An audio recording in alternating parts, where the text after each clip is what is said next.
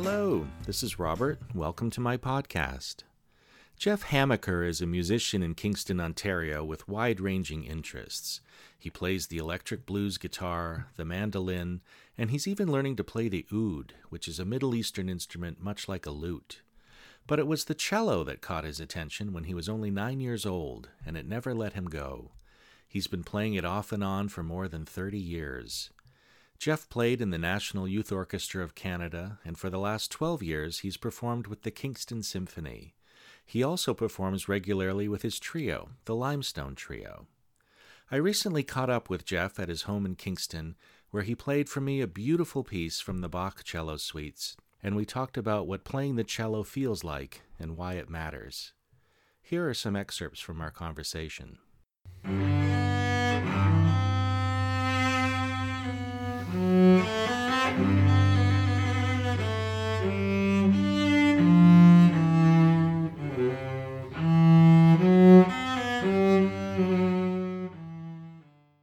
People talk about how the entire compass of the cello is roughly the compass of the human voice. So going from a basso profundo all the way up to a coloratura soprano, that's the cello.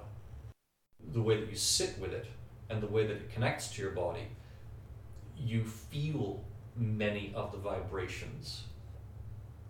In some ways, as much as you hear the sound that you make, I absolutely do feel as though it acts as a mode of expression for me, for personally what's going on inside me. It feels closer to something coming right out of the center of me. It always gets me, and I think it's my association to having played it with National Youth Orchestra, is Beethoven's Third Symphony and playing the slow movement, which is basically a funeral march. And the middle of that is this most incredible fugal section where one section of instruments gets added one to the next, to the next, to the next, until you've got the entire symphony all sort of playing and adding their individual voices to this incredible texture. And it's the most, I think, evocative way to suggest somebody grieving, reaching a kind of a fever pitch with their anger and with their upset at having lost somebody close to them. It's incredible. Every single time that I hear the opening strains, it's that feeling of the hairs on the back of your neck standing up on it. And it never fails, whether I'm playing it or just listening to it. The emotional connection that people find in music, definitely there have been moments where playing particular repertoire with a particular sense of the significance of it meant that, I felt really quite overwhelmed. I'm thinking particularly of playing Tchaikovsky's Sixth Symphony. The finale of that is quite unusual in that it's a slow movement. The tradition to that point was that any symphony generally ended with an up-tempo movement.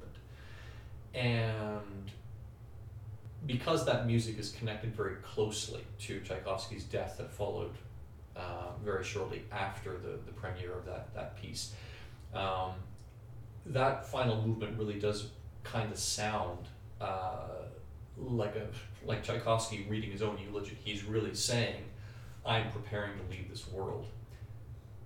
And I remember, because the cellos have got a soli, they have a section, they are the featured melody, and they close the piece. And our conductor, Jerry Summers, had never rehearsed this particular gesture, but at the moment we got to that point for these final 14, 16 bars of the piece, he turned on the podium to face us. And I can actually recall the emotion of that moment now. You had the distinct sense that he took a moment to look into the eyes of each one of us to say, this is your last crack at it. This is the last opportunity you have to say something with this piece, with this music. So I need you to leave it all on the stage. And without saying anything, we knew exactly what he wanted out of that moment. And it was like he was just conducting us, and the rest of the orchestra are all expected to just follow along and support that.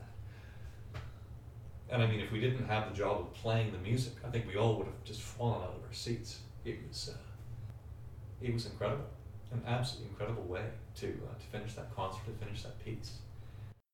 I think that's a lot of the thrill of playing music, stepping beyond what you imagine the limits of your humanity to be, even if just for a moment.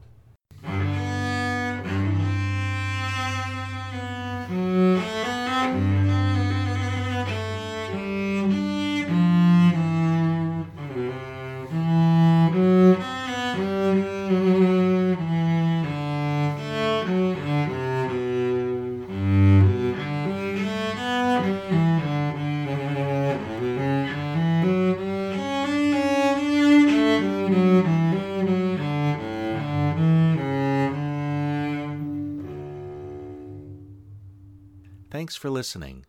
For more information about Jeff Hamaker and the Limestone Trio, including booking opportunities, please visit their website at thelimestoneTrio.ca. And please feel free to share your comments with me about this podcast on robertmundell.com, and I'll be back next time with a new episode of What It Feels Like and Why It Matters.